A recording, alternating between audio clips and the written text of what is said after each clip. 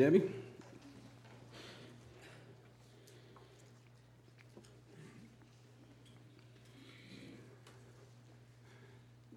Jesus loves me, this I know, for the Bible tells me so.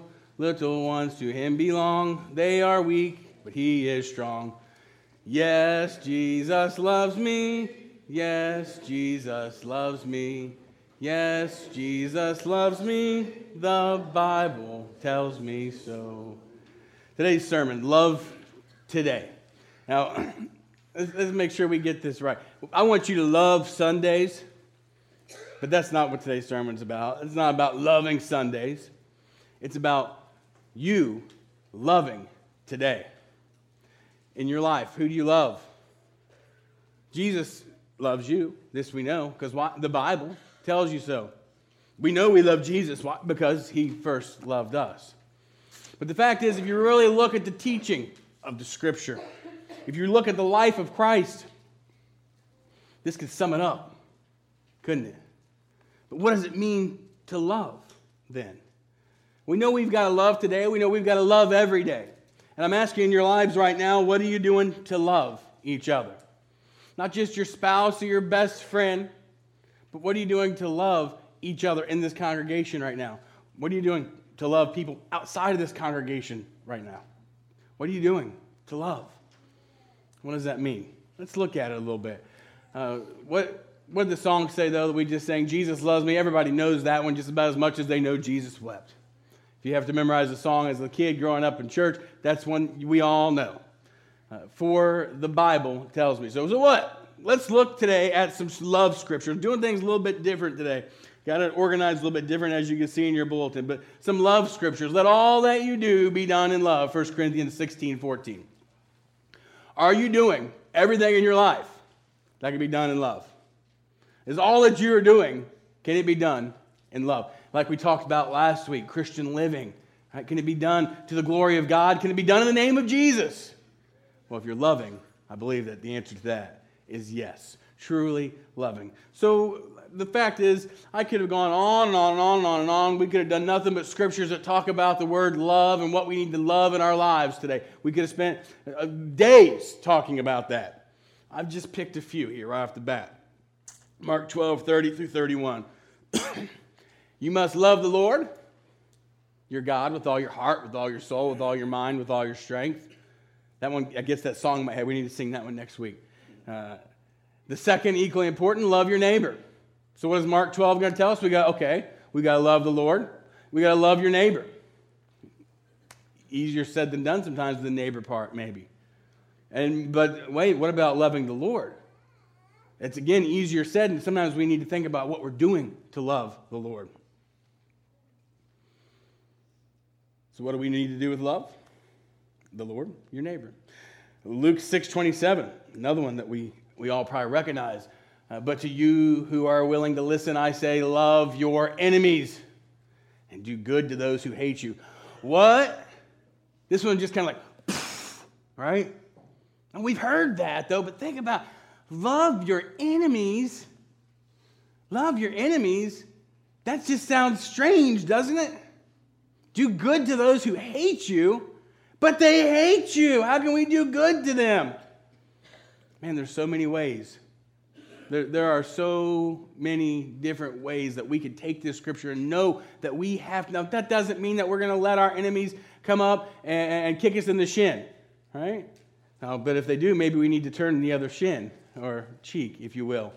But the scripture tells us we need to turn the other cheek. Brother Mikey, you might say that. So yeah, we need to turn the other cheek. How many times do we turn? We've got to continue forgiving. How many times are we going to forgive? We've got to love our enemies.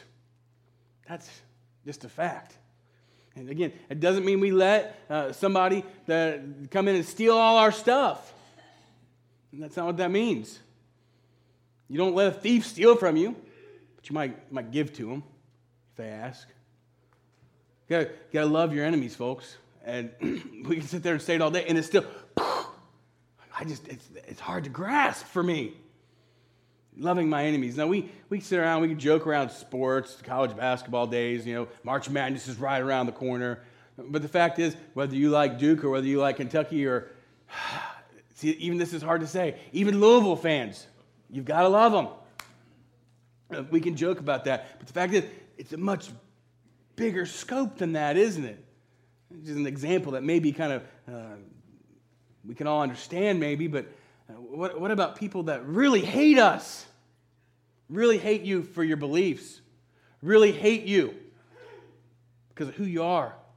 Really hate you because of the color of your skin? Really hate you because of something you said to them 50 years ago? You still got to love them. Love your enemies. Do good to those who hate you. So we've got to love our neighbor. We've got to love the Lord with all our heart, and we've got to love our enemies. Big responsibility so far. Next verse, John 15. This is my commandment. Love each other in the same way I have loved you. Love like Jesus, if you want to shorten that on your bulletin. There is no greater love than to lay down one's life for one's friends. Love like Jesus did. And when we're going to love like Jesus, we're going to love our neighbor. We're going to love the Lord. And we're going to love our enemy. Jesus loved the men who nailed his hands into the cross. Jesus loved the man who drove that crown of thorns upon his head. Jesus loved the man that spit on him. Think about that. And now he's asking us to love each other the same way that he loves us. Now, right now, all of us should be able to say, I mean, I need to love more. I need to continue to love more in my life because we're never going to get to that level. But man, we've got to strive for it. What about if somebody hurt you? Now, you can walk up and you can kick somebody in their shin, and they're liable to forgive you and still love you if you come and you ask for forgiveness. But what about if you hurt somebody right here? You hurt their feelings. You break their heart. What if you really dig in deep to somebody and lie to them? Still got to love them because Christ does that for us. Next verse is Romans 12, 9 through 10. We'll get back to Romans 12 a little bit later, but don't just pretend to love others. Really love them. We're talking about genuine love here. Hate what is wrong, hold tightly to what is good, love each other with genuine affection, and take delight in honoring each other. In other words, don't be a pretender. Don't be fake about it. Don't say you love, but then act in a different way. Don't say that you love just because that Christ told us to say that we love, because he says more than that. He says to really love. Genuine love. Selfless love. It's not about me. Right? It's about love. Finally, 1 John 4:8. You can see the verse before this on your bulletin. Take a look at that as well. But just for now, 1 John 4:8. Anyone who does not love does not know God. For what? God is love. Say that one with me. God is love. Think about that for a minute. Think about that. We're talking about God. That big and awesome and powerful and great, unfathomably awesome God is. You can sum it up right there. He's love. And he loves you. And he wants you to love as well. So, with these verses in mind, I'm going to look today at the story of the Good Samaritan. A story that we all know. In case you don't, I'm going to give you the brief synopsis of it. A Samaritan was someone that the Jews looked upon and thought unclean, dirty, lesser. Now, history aside, if we really look at the facts, we've got to understand that the Jews were a very racist group. They wanted you to be part of their race, a part of their customs, or they didn't want nothing to do with you, period. They didn't want you in their land. They didn't want you in their area. Shoot, they weren't even allowed to touch you. And these guys that are walking by, they're not Samaritans. These first two guys. This Jewish man sits there on the side of the road, hurt, beaten, naked.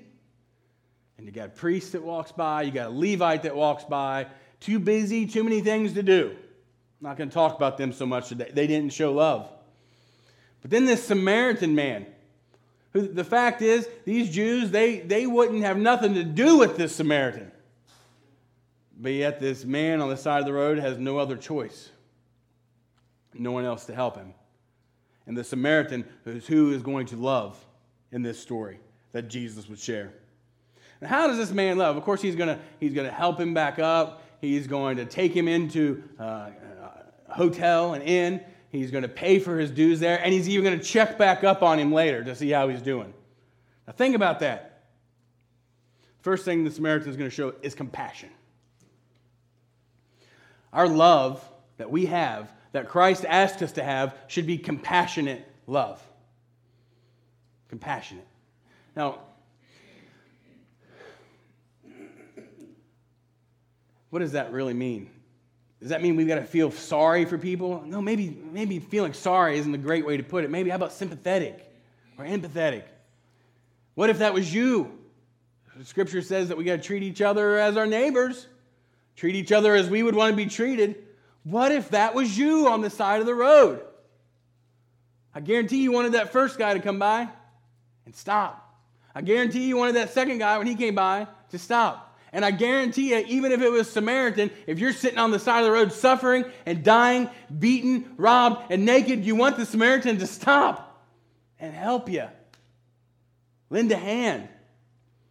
Love each other as you would love yourselves. Love your neighbor as yourself. Genuinely love them. Now, you can't just be out of obligation here, but it is an obligation. We have got to help each other. We've got to be there for each other. We've got to be compassionate with our love. It's like Christ was with us. Luke 6:36, you must be compassionate just as your Father is compassionate. Jesus said to love like he does. Love like he has loved you. Compassion. Folks, do you have compassion in your life right now? Is it there? It's real easy for me to get cynical. Real easy for me to be too cynical sometimes. Maybe to a fault of mine. But what about our compassion? It's real easy for us to be judgmental and to say, oh, that guy, he must have made a mistake. That's why he's over on that side of the road, beaten and naked and bleeding and hurt. He must have done something wrong. He must have earned this. He must deserve it.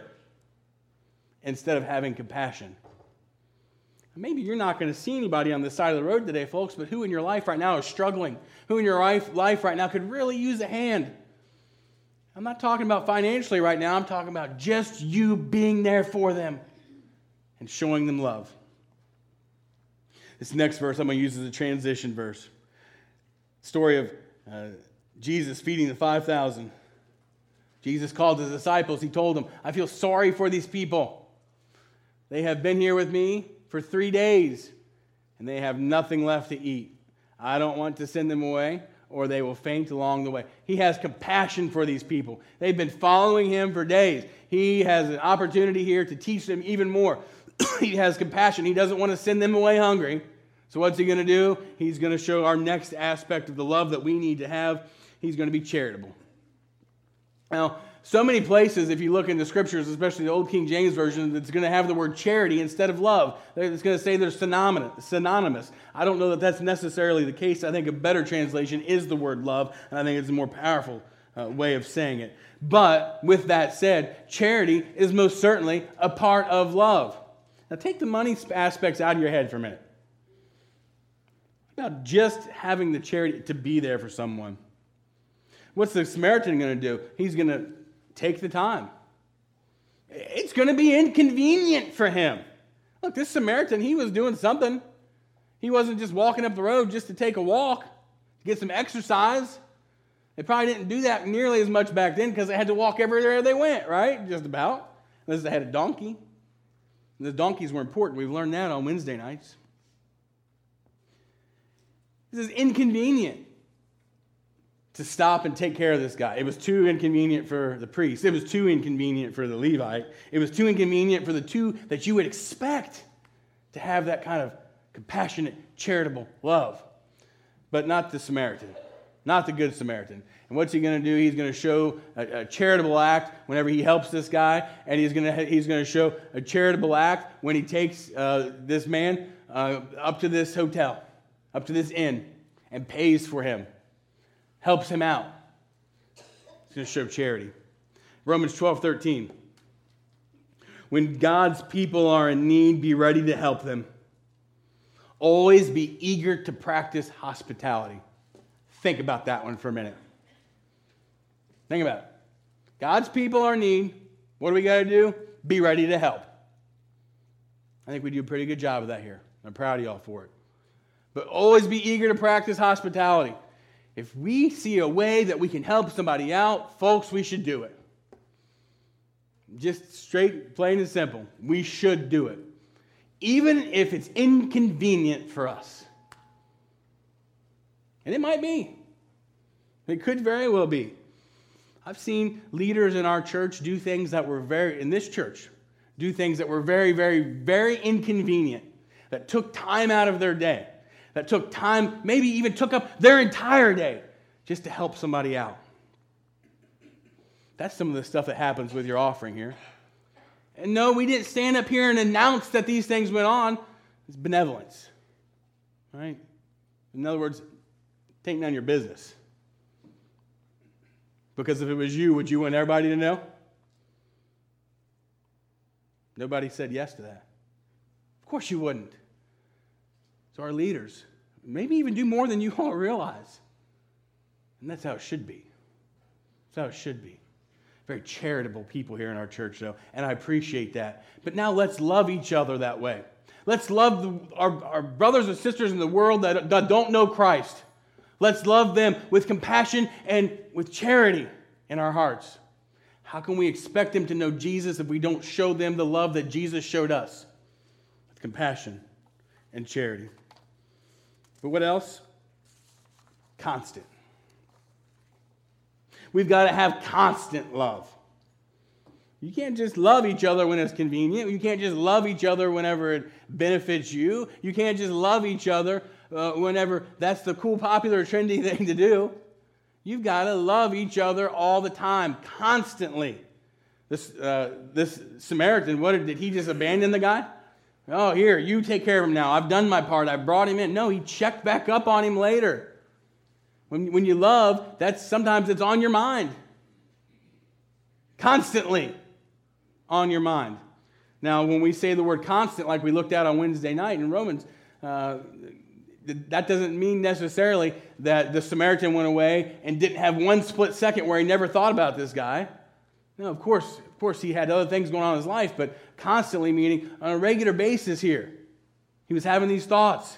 I wonder how he's doing. I better check on him. Do you have somebody like that in your life?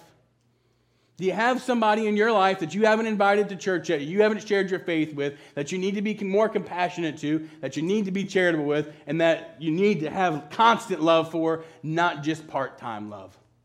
See, to be a Christian means that we have to be full-time followers of Christ. Not just sometimes, not just part-times, not just when it's convenient, but constant. Romans 8:38 is going to talk about another way that's constant. God's love for us. It's so constant, though, that it is always there, and it's always on his mind, and it never leaves, and it is always not just on a regular basis, but always there. And there's nothing that can separate us.